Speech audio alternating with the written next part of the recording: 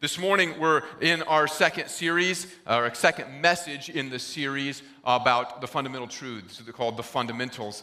And G.K. Chesterton, who was a late 19th and early 20th century Christian apologist, wrote this. He said, "The poet only asks to get his head into the heavens.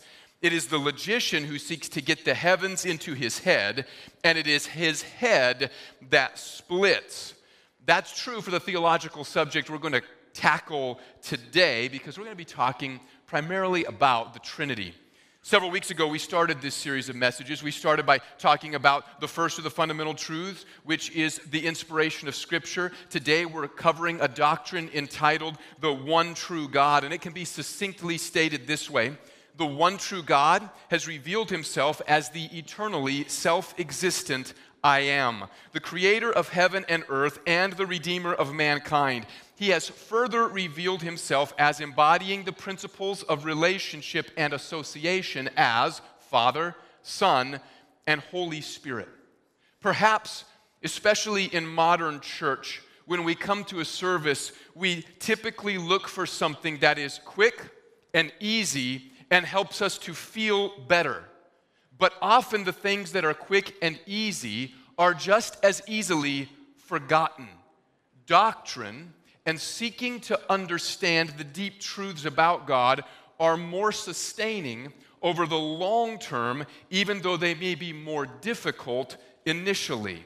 We have a fish tank at home, and we typically feed those fish once in the morning and once in the evening. We drop some pellets in the water, and the fish swarm around, and they gobble up those pellets as quickly as they can, and then it's gone. They don't have any more to eat. It does not last very long for them. And if we forget to feed them, they go hungry.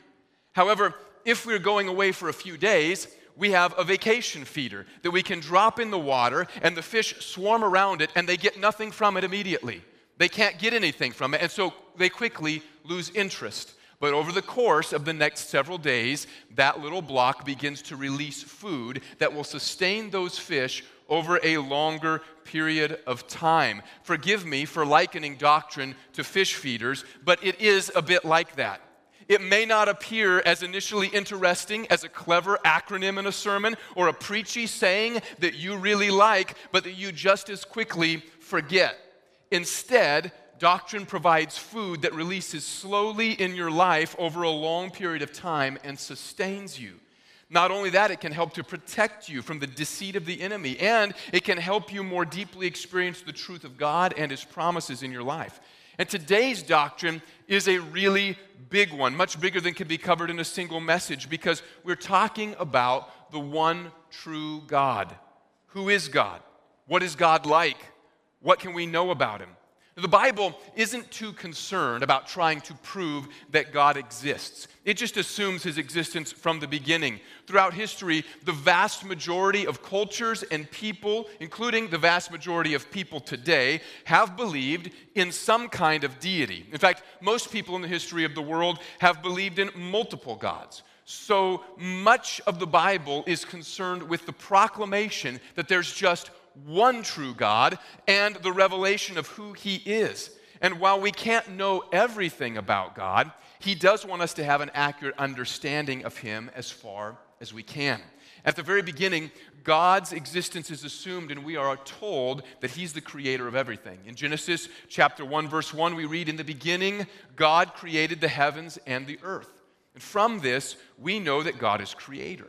This means that He existed before the world and that He has the power to create everything in the world and to sustain everything in the world. It's also a clue that there is just one true God. Israel, God's people, were surrounded by nations who worshiped the sun and the stars and the moon, and who believed that there were a variety of gods in control of parts of creation like water or storms or fertility. But Genesis 1:1 begins to reveal that there is just one God deserving to be worshiped as the true God. And the Scriptures go on to reveal what this one God is like.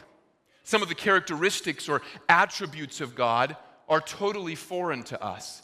These are known as incommunicable attributes. They're things that God is that we are not and cannot be. And we have to move quickly, but consider who God is in light of some of these attributes. Independence.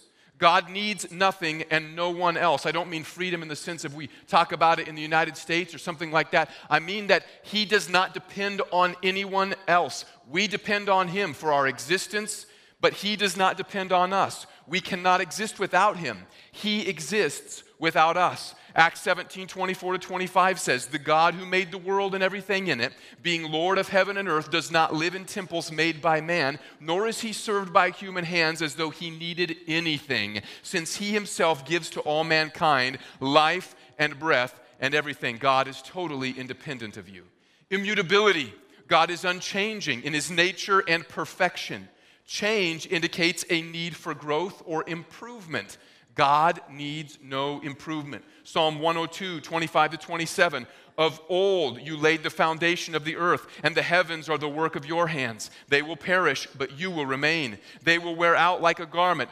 You will change them like a robe, and they will pass away. But you are the same, and your years have no end." Speaking of having no end, God is eternal. God has no beginning, and he has no end. The Bible says that we were created and we will live forever, but we are not eternal because we had a moment where we came into existence. God did not. He has always been. Psalm 90 verse 2, "Before the mountains were brought forth, or ever you had formed the earth and the world, from everlasting to everlasting, you are God." Omnipresence. God has no spatial dimensions. He is not confined to one place at one time like we are. He is completely present at every point in space, and yet he can act differently in different places. Psalm 139:7-10, "Where shall I go from your spirit? Or where shall I flee from your presence? If I ascend to heaven, you are there. If I make my bed in Sheol, you are there. If I take the wings of the morning and dwell in the uttermost parts of the sea, even there your hand shall lead me and your right hand shall hold me." God has attributes that are totally unlike ours, but he also has some attributes that he shares with us. That because we are made in his image, he has communicated to us, though not completely. He is perfectly these things, and he shares them partially with us. To be created in God's image means that God made us to exercise his authority in his physical creation, and that takes place through the attributes he has shared with us. We can't consider all of them, but think about these. Spirituality, God is spirit. Knowledge, God is omniscient. He knows everything. Power, God is omnipotent. He has all power. Faithfulness, truthfulness, will, mercy, grace, patience, holiness, justice, wrath, and love. Each of these could easily constitute its own sermon, maybe its own series of sermons. They're revealed throughout Scripture, both directly in passages that describe God's attributes, but just as importantly, they're revealed through descriptions of God's actions, by which we come to understand what his faithfulness is, or what his mercy looks like in action. Now, we have a tendency to key in on certain attributes of God. One example of this is the famous Christian refrain that I'm sure you know. If you know it, you can participate in it with me. It goes like this: God is good. And all the time. Right? We know that one. We affirm the goodness of God. But we could also remind ourselves something like this: God is holy. And all the time. Or we could do this, that God is right to express his wrath against sin. And all the time? Okay, God is right to express his wrath against sin. Or we could do, God is love. And all the time. It would be good for us to meditate not just on one attribute of God, that he's good, but on his many attributes as we read his word, so that we can really know who he is and honor him more fully. And even beyond that, since God shares or communicates some of these attributes with us as his children, we can become imitators of God in our lives and share his nature. Now, that's a pretty profound thing to say. In fact, if it wasn't in the Bible, I wouldn't dare say it, that you can share God's nature. But listen to what the Apostle Peter wrote in 2 Peter 1:3-4. It says this: His divine power has granted to us all things that pertain to life and godliness through the knowledge of him who called us to his own glory and excellence, by which he has granted to us his precious and very great promises, so that through them you may become partakers of the divine nature, having escaped from the corruption that is in the world because of sinful desire. Peter says that we are partakers of or participants in the divine nature. That's incredible. God shares his nature with us. He conforms us to his character. Ephesians 4:24 says that we should put on the new self, which is being created after the likeness of God in true righteousness and holiness. I want to be clear. The scripture is not saying that you become a little God, or that we become gods, or something like that. Rather, what it is saying is that through God's promises, we are becoming what God intended us to be, children who are image bearers in that we imitate his character and we express his authority. And that leads us to the second part of our doctrinal statement for this morning. He has further revealed himself as embodying the principles of relationship and association as Father, Son, and Holy Spirit. God is the Redeemer of all mankind, and his plan of redemption, he has revealed himself as Father, Son, and Holy Spirit. This is known as the Trinity, a word that means triunity or three in one. And the word Trinity isn't in the Bible, but it's a term that helps to express a concept that is taught in the Scripture. There is one God with three persons, or as the hymn you might be familiar with puts it, God in three persons, blessed Trinity. The Trinity is one of the notoriously difficult Christian doctrines to understand. Most people, or not most, but many people who are not believers mock it, but often their mockery is based on ignorance or misunderstanding. You'll sometimes hear people ask if Jesus was praying to himself, or they'll make the claim that it's contradictory to say that there is one God but three persons. And there are several things that if we're going to understand the Trinity as best we can, that we need to address. First, does the Bible actually talk about the Trinity? Does it reveal God in three persons? Second, is it contradictory to talk about three in one? Third, what's the best way to comprehend the Trinity? And finally, should you even care about the Trinity anyway? What difference does it make? And before we jump in, I want to say that you should care because of what we read from 2 Peter earlier. You can partake of God's divine nature, and the Trinity reveals something deep to us about God's nature. So let's start with this. Where is the Trinity found in the Bible? The doctrine of the Trinity is present but veiled in the Old Testament. Most of the Old Testament was concerned with convincing the Jews that there was one true God and that he alone deserved their worship. They shouldn't worship idols or other gods. The most famous passage expressing this truth was Deuteronomy 6:4, which says, "Hear, O Israel, the Lord your God, the Lord is one." That said, there are references in the Old Testament that hint at the idea that God is three persons. For instance, there's a figure that shows up over and over again in the Old Testament known as the angel of the Lord. Sometimes that angel gets referred to as God or the Lord directly. Or in some passages, the angel of the Lord receives worship, which typically in Scripture angels refuse to do.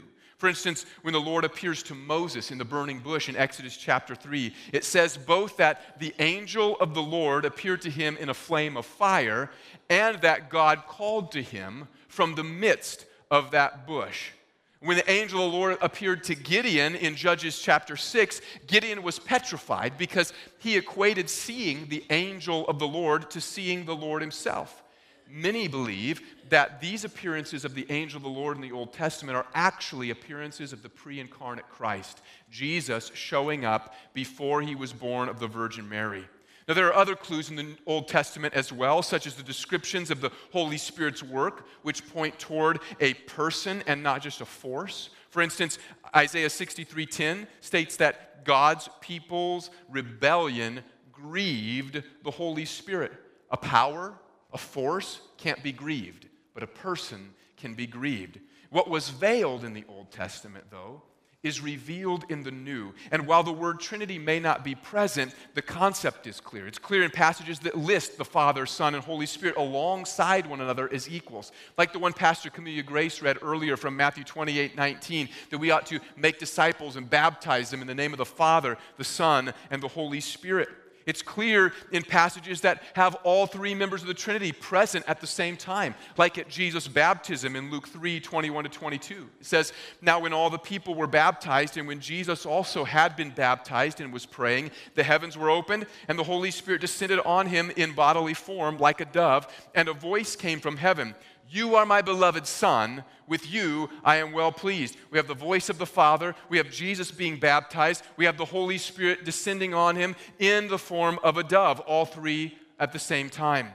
It's revealed in Paul's greeting to the church in Corinth, where he says in 2 Corinthians 13:14, "The grace of the Lord Jesus Christ and the love of God and the fellowship of the Holy Spirit be with you all." And it's clear in how Jesus himself talked and prayed in his relationship to the Father and the Spirit, as we'll see in just a moment from John chapters 14-16. But first, I want to address the issue of whether it's contradictory to talk about three in one.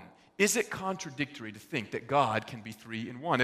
If you were talking about being both three and one of the same thing or of the same category, that would be contradictory. For instance, if I were to tell you that I am holding one Bible and I am holding three Bibles, that would be crazy, because those are two of the same thing and they're contradictory claims.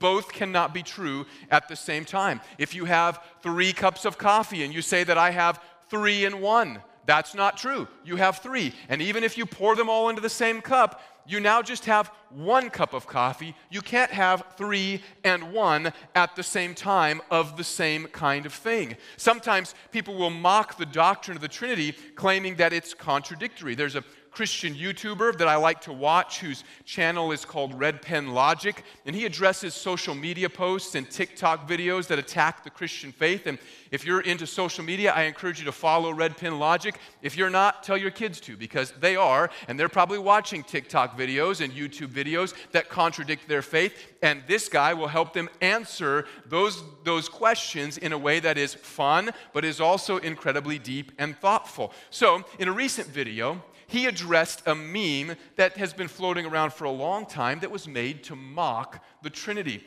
It was a picture of Jesus praying, and I think I've got it. It says this: "Are you there, God? It's me, you."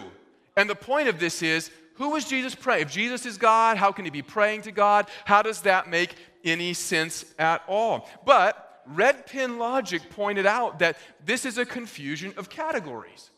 It assumes that when we as Christians say that God is 3 in 1, we are saying that God is both one being and 3 beings. But that's not the doctrine of the Trinity. Instead, we mean that there is one God in 3 persons. So, what's the difference between being and person? Well, there are tons of things that have being, aren't there? If something exists, it has being. Trees exist, and so trees have being. There are certain characteristics that we can use to describe what a tree is compared to something else, say, compared to a car. So trees have being. So do the pews you're sitting on. Those pews have being. But trees and pews aren't persons, are they? If they are, we probably shouldn't cut them down, make them into pews, and sit on them. That's not very nice. They're not persons. They're beings, but they're not persons. Trees and pews are example of things that have one being but no person. A tree is one being with no person. You could use me as another example. I'm a human being. I have the characteristics necessary to fit in the category of human being. And while I'm a human being, I'm also a particular human being. I'm Stephen. I'm not only a what, I'm a who. A tree has one what, but no who. I have one what and one who. I'm a human being, and I'm Pastor Stephen, to be precise. And while it might be difficult for us to understand, God is one being, but he has 3 persons. He's one what? God. He's 3 whos: Father, Son, and Holy Spirit. Each person is completely God. Jesus has all the attributes that we talked about that God has earlier in this message. He's omnipotent, he's omniscient, he's loving, he's faithful, he's just, and all the rest. Similarly, the Holy Spirit has all the attributes of God. He's immutable, he doesn't change. He's angry at sin, he's righteous, and he's obviously holy. He is the Holy Spirit after all. All three, Father, Son, and Spirit, equally share all the attributes of God, and yet the Father is not the Son is not the Father, and the Holy Spirit is neither Father nor Son. And while it might be difficult for us to wrap our minds around this, it's not contradictory, because we do not believe that there is one God and three gods, nor that there is one person and three persons, but that there is one God in three persons. So what's the best way to understand this? How do we think about this? And what do we do to kind of wrap our minds around it? Usually when we find something difficult to understand, we grapple for an analogy. What is this like that we can compare it to that's going to help shed light on this difficult concept? So what analogy can we use to understand the Trinity? None, actually. Every analogy we might try has significant problems. Consider some of the most common analogies used to try to describe the Trinity. Maybe you've heard that the Trinity is like a shamrock or like a three-leaf clover. It's one clover, but it has three leaves. But this leaves us, pun intended, with a false understanding called partialism. Each leaf is part of the clover, but no leaf is the whole clover. And what we mean when we say that God is three in one is that Jesus is not part God, but that he is wholly God. And so the clover doesn't work because it leaves us with this image of Jesus being part of God, or the Holy Spirit being part of God, or the Father being part of God, but not each of those three persons being wholly God. So it doesn't work. What about a person, like me, for instance? Well, I'm a husband, I'm a father, and there I am with llamas. I mean, I fulfill multiple roles: husband, father, pastor, llama lover, I guess. I mean, I do multiple things. So maybe the Trinity is like that. But this doesn't work either, because those are merely roles that one person plays. I can be those things at the same time, but they are just roles of one person. And this is actually an ancient heresy committed by a man named Arius, and we call it Arianism, and it's the idea that there's just one God, and he plays the part of Father, Son, and Holy Spirit at different times. But that's not what the Bible teaches us. If that were true, then the meme would be correct. How could Jesus pray to the Father if actually he is the Father? He doesn't just play different roles, and so the image of a human being doesn't work as well. What about the sun? Maybe you've heard this one. It's like the sun. You've got the star, you've got the light that it produces, and you've got the heat that it produces. But this leads to another ancient heresy, which asserts that the Son and the Holy Spirit are not God in the same sense as the Father, but that they emanate from or are created by the Father. In fact, this is what Jehovah's Witnesses believe. They think something like this, and this is not the teaching of Scripture. Because as John 1:1 says about Jesus, in the beginning was the Word, and the Word was with God, and the Word was God. He didn't emanate from God. He's not a creation of God like light and heat are of a star. He is God, always has been, and always will be. Same with the Holy Spirit, and same with the Father. What about an egg? Surely an egg's a good analogy. After all, my Sunday school teacher brought one to class and told me this egg represents the Trinity. Surely the egg is a good one. But again, this is partialism, because the shell is not the yolk. It doesn't share the properties or attributes of the yolk. It's hard, the yolk is soft, and neither of them are the egg white. And so again, each is only part, and so it doesn't really represent God. And in the end, there's no good analogy. Probably the best we can do to understand the Trinity is refer to some of the church's creeds or statements of belief. A very, very ancient example is the Athanasian Creed, and it speaks about the Trinity like this: we worship one God in Trinity, and the Trinity in unity, neither blending their persons nor dividing their essence. So we neither blend the whos, nor do we divide the what. For the person of the Father is a distinct person. The person of the Son is another, and that of the Holy Spirit still another. But the divinity of the Father, Son, and Holy Spirit is one, their glory equal, their majesty co-eternal. I'm sorry if that disappoints you and you prefer the egg, but I like that language because it sounds a little higher than an egg to me. Comparing God to an egg was always a little chintzy anyway. Why should you care, though? I can't give you a great analogy to wrap your head around this. And really, would we want a God who can be compared to an egg? I mean, that would be a little cheap, it would seem. So why should we care about this? Why should we care about the Trinity? The fact that Christians can't find an analogy after talking about this for the last 2,000 years may be frustrating, but it shouldn't be surprising. We can say that God's nature isn't contradictory, but should we really expect that we will be able to fully grasp the depth and intricacy of God? Would it be a good thing if we could do that? You might be thinking, if we can't grasp this easily, if you're not going to send me home with some brief, preachy saying that makes me feel good, why should I care? Why bother thinking about this? Well, as I alluded earlier, it's worth thinking about because doctrine is the kind of food that will sustain you over a lifetime rather than candy that gives you a quick hit but leaves you hungry before dinner time. You can meditate on the depths, the beauty, and the provision of the Trinity and the character of God for the rest of your life.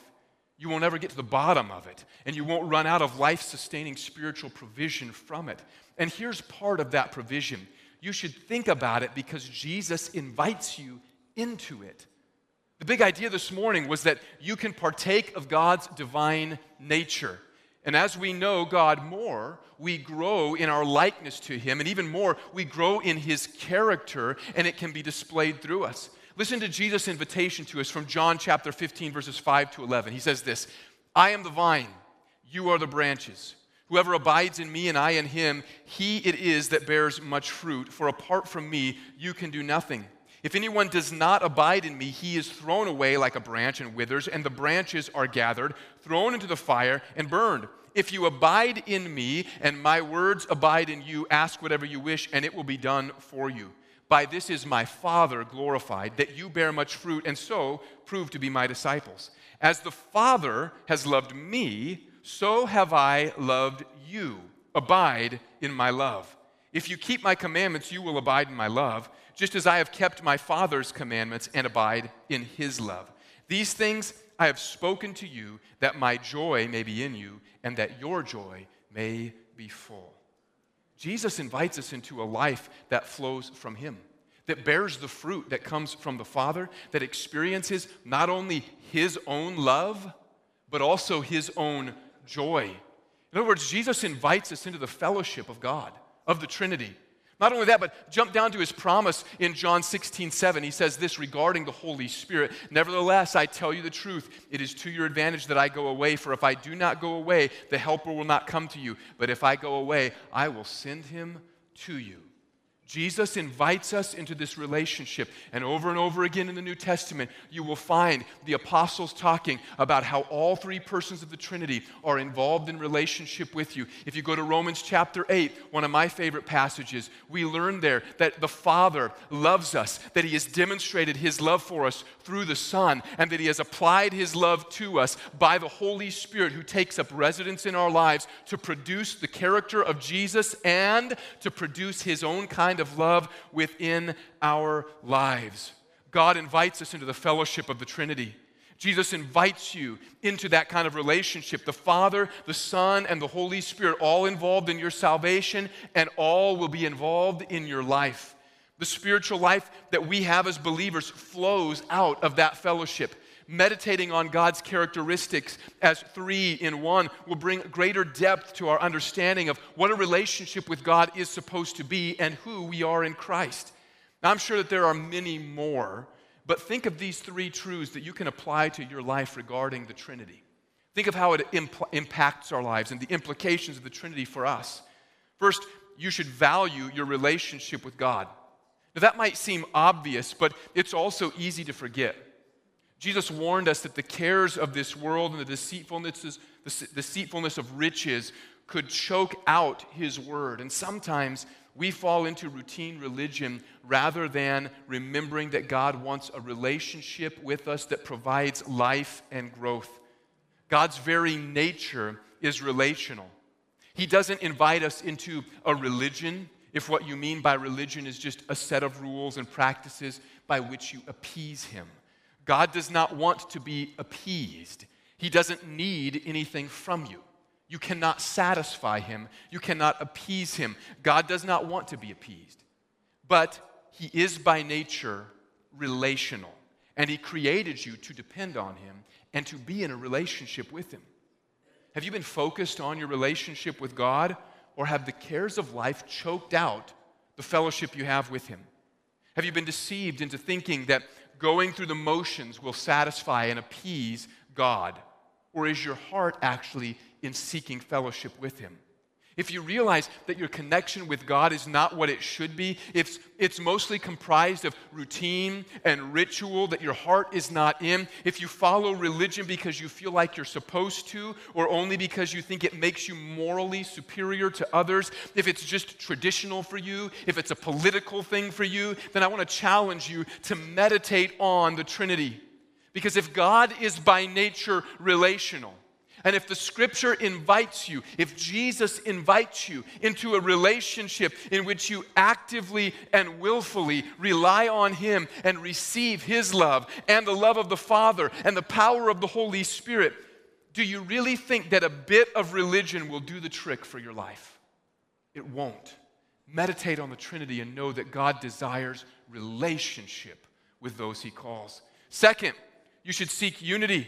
Another deep truth that the Trinity teaches us is unity. There's one Lord, there's one Son, there's one Holy Spirit, and these three persons are one being, God. We have all been chosen by the Father through our faith in his Son, the Lord Jesus Christ, and we have all been filled with the same Spirit, the Scripture says over and over again. And since the three persons of the Trinity are always perfectly united, it stands to reason that what God desires for the church is unity as well. Of course, this is a broad desire, encompassing the church throughout time and space, but it also applies to the local church. It's easy for people to clamor for unity in the church, big C, and hard to live unified in the church, little c. It's easy to clamor that the worldwide church should be unified. We should be more united as a church. It's easy to say that. It's hard to be united with your brothers and sisters in a local context. Too often, offense, unforgiveness, personalities, and selfishness stand in the way of real unity. One word that could help us with this is submission. Ephesians 5:21 says that we should practice submitting to one another out of reverence for Christ. And when we submit to one another, we put others before ourselves. We recognize the authority that God has placed in our lives and in the church, and we listen. We seek to build up rather than to tear down, and we speak so as to bring people together rather than to tear them apart. We work together toward the mission and vision that God gives, and we prioritize the body of Christ over our own autonomy. Do you value unity? Are you connected enough with the body of Christ locally to be unified? As you meditate on the Trinity and the perfect harmony among the Father, the Son, and the Holy Spirit, may the eyes of your heart be enlightened to grasp the common nature we share through Christ and the Holy Spirit with our brothers and sisters. That together we've been baptized into Christ by the same Spirit, and we praise the same God, our Father, and so we ought to be unified in that worship and unified in our mission. Trinity reveals the need for relationship. It leads us toward unity. And finally, it demonstrates the deepest kind of love and challenges us to love more deeply. You should grow in love.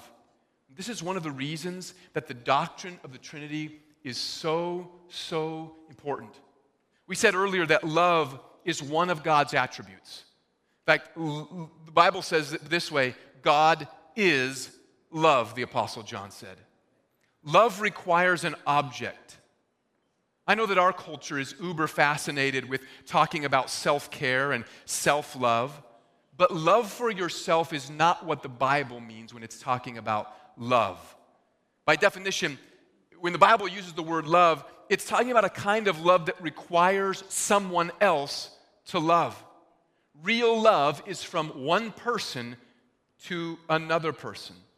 A being that is not a person can't love.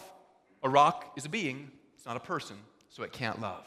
A tree, it's a being, it's not a person, so it can't love. And that pew that's holding you up off the ground right now, it doesn't love you. Only persons can love. And real love requires a recipient who is also a person. We may say things like, I love the sunrise, but you can't express that to the sunrise. It doesn't hear you. Sunrise can't know your love, can't receive your love. You may say that you love music, and while you can practice music, it cannot receive your love. Love is from one person to another person. The Bible says that God is love. If that's true, if God is really love, who did God love before he created anything? He couldn't love nothing, since by definition, love requires one person to love another person. So, who did God love? The Father loved the Son. The Son loved the Holy Spirit. The Holy Spirit loved the Father and the Son. This is why the Trinity is so important. Because if God is actually going to be love, if he is love, and he also existed eternally, then he had to have someone to love eternally. And he loved the Father and the Son and the Holy Spirit, 3 in 1. And this means that they don't need your love. Rather, God is love.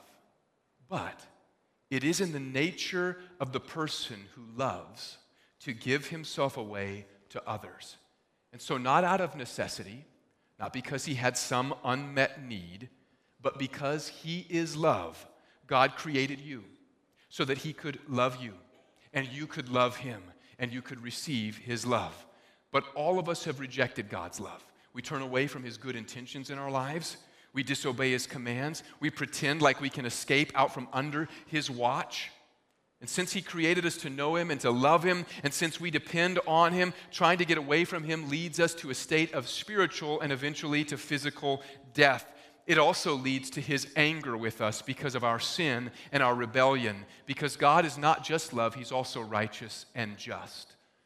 But since God is love, I mean, imagine it for a moment, if you would.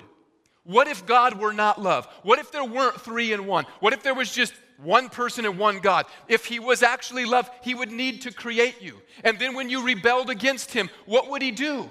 How would he fix that problem? He couldn't send the Son to die for you. Neither could he actually fix the love that was lost by you, because he doesn't have that within himself. He wouldn't himself be love, for he existed before you without loving anyone. So he wouldn't in his very nature be love.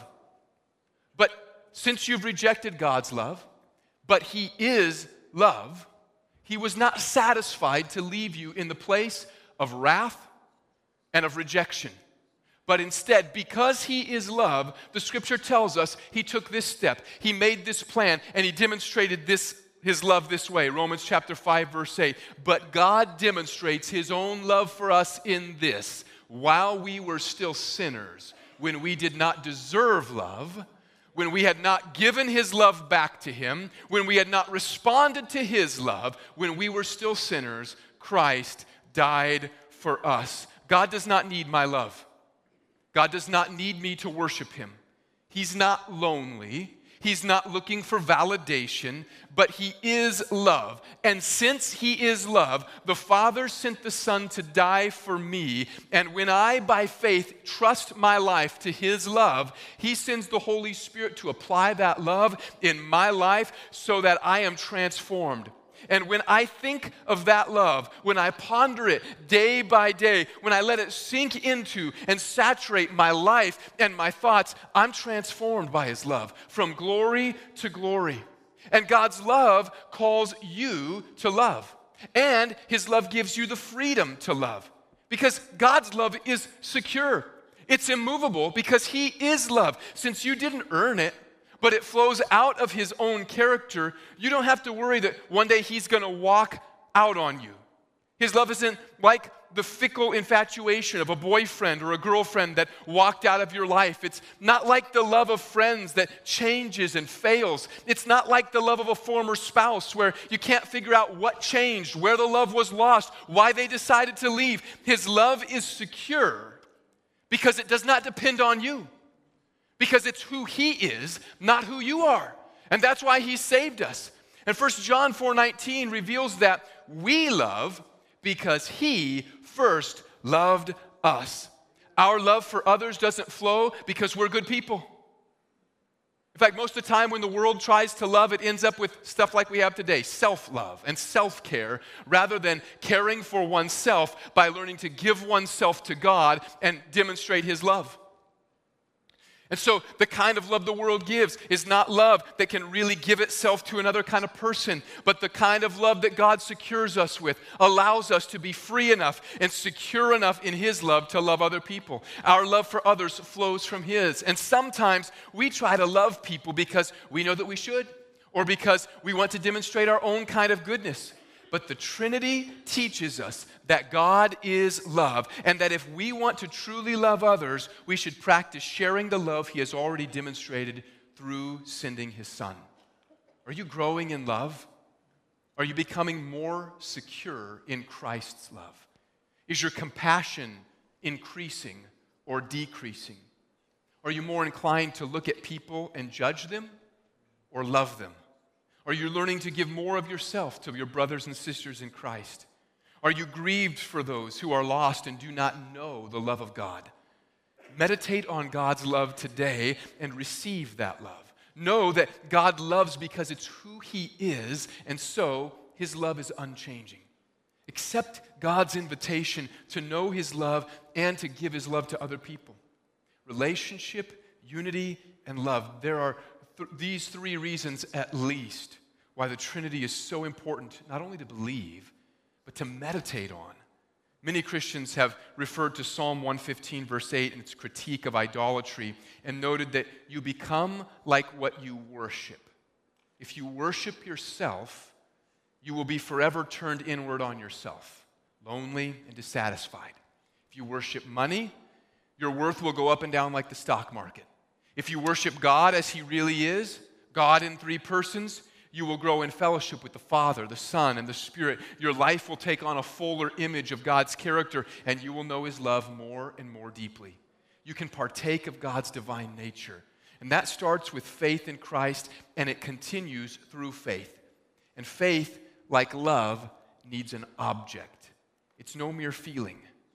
Our faith is in God, Father, Son, and Holy Spirit. He has welcomed us into a relationship with him, and as we rest there by faith in him, keeping our eyes on Jesus, meditating on his character and promises, we will become more like the one we worship, and we will experience his love more fully. George, if you'd come back up, and I want to ask if you'd close your eyes for just a moment, because I want to ask two different questions this morning. The first is this: if you've never experienced the love of Jesus, the love of God in your life demonstrated through his Son Jesus, you should know this: God loves you. And you might think to yourself, well, of course he does. I'm a really great guy. I'm a really great girl. No, God does not love you because you think you're great. Or you might think to yourself, well, he shouldn't because I'm a really bad guy or I'm a really bad girl. Well, thankfully, God's love is not based on our estimation of ourselves nor on what we've done. God's love is based on the fact that he is love. Because God is love, like I read earlier from Romans chapter 5, he demonstrated that love by sending his Son to die for you. If you don't have a relationship with God through Jesus today, that relationship doesn't begin by something you try to produce or something you try to accomplish. It begins by faith. That is, you trust in Jesus. It means that you trust what you've heard today, that God is love, that he sent his Son Jesus to die for you. If you don't have a relationship with God through Jesus, and today you'd like to experience his love, you'd like to know his mercy, his grace, you'd like to know what it means to experience the peace of God that goes beyond what the world can offer, the joy of the Lord that goes beyond what the world can give. If you'd like to know salvation in Christ from these things, I'm going to ask you to do something simple, but so that I can respond and pray with you. If that's you, you don't have a relationship with God through Jesus, and you want to begin that today. You want to receive God's love and accept what he's done for you through his Son Jesus. Would you just lift up your hand so that I can pray with you and for you? Is there anybody like that? Thank you, sir. Is there anybody else? You don't have a relationship with God through Jesus, and you'd like to begin that today by faith in what he's done. Thank you, sir. Anybody else? If you're online and you'd like to respond, you can just text the word HOPE to 413-300-6061. Anybody else? I'm going to wait for just one more moment. Don't miss this opportunity, because God doesn't guarantee you another one. He's brought you here today so you could hear this, so that you could respond. And so if you don't have that relationship with him in which you know his love and you're secure in it, then I'd encourage you to respond by faith today. Anybody else? I'm going to pray this prayer. This prayer won't save you. I'm just going to help you express faith in Jesus. And if you pray this prayer, if you raise your hand and you pray the prayer for the first time today, after service is over, there are going to be some pastors. There will also be some prayer partners at the front who would love to pray with you. We also have a small gift we'd like to give you, something to help you understand, where do I go from here? What's the next step I need to take in following Jesus and experiencing his love?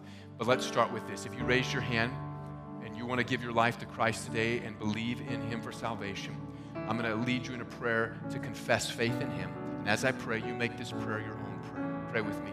Heavenly Father, in Jesus' name, I come to you, and I confess that I've done life my own way. I've run from you, I've sinned against you, and I've been in rebellion against you. I pray today that you would forgive me. I believe that you love me, and I thank you for that love. I believe that your love means that you sent Jesus, your son, to die for my sin. Thank you for dying for me. I let you have my sin and my past today, and I ask for your forgiveness. But I also believe what your word says, that you raised Jesus from the dead. And today I'm asking that you would unite me with him by faith and give me new life. I want to be in Jesus. I want to know his love. I want to know your presence, Father. So today I ask that you would unite me with Christ, and you would make me know your love and know your forgiveness, and you would teach me to walk in the Holy Spirit. It's in Jesus' name we pray and we believe. Amen. Amen. If you prayed that prayer again, please don't hesitate. Come and see one of our prayer partners or pastors after the service. Church, I want to ask one more question.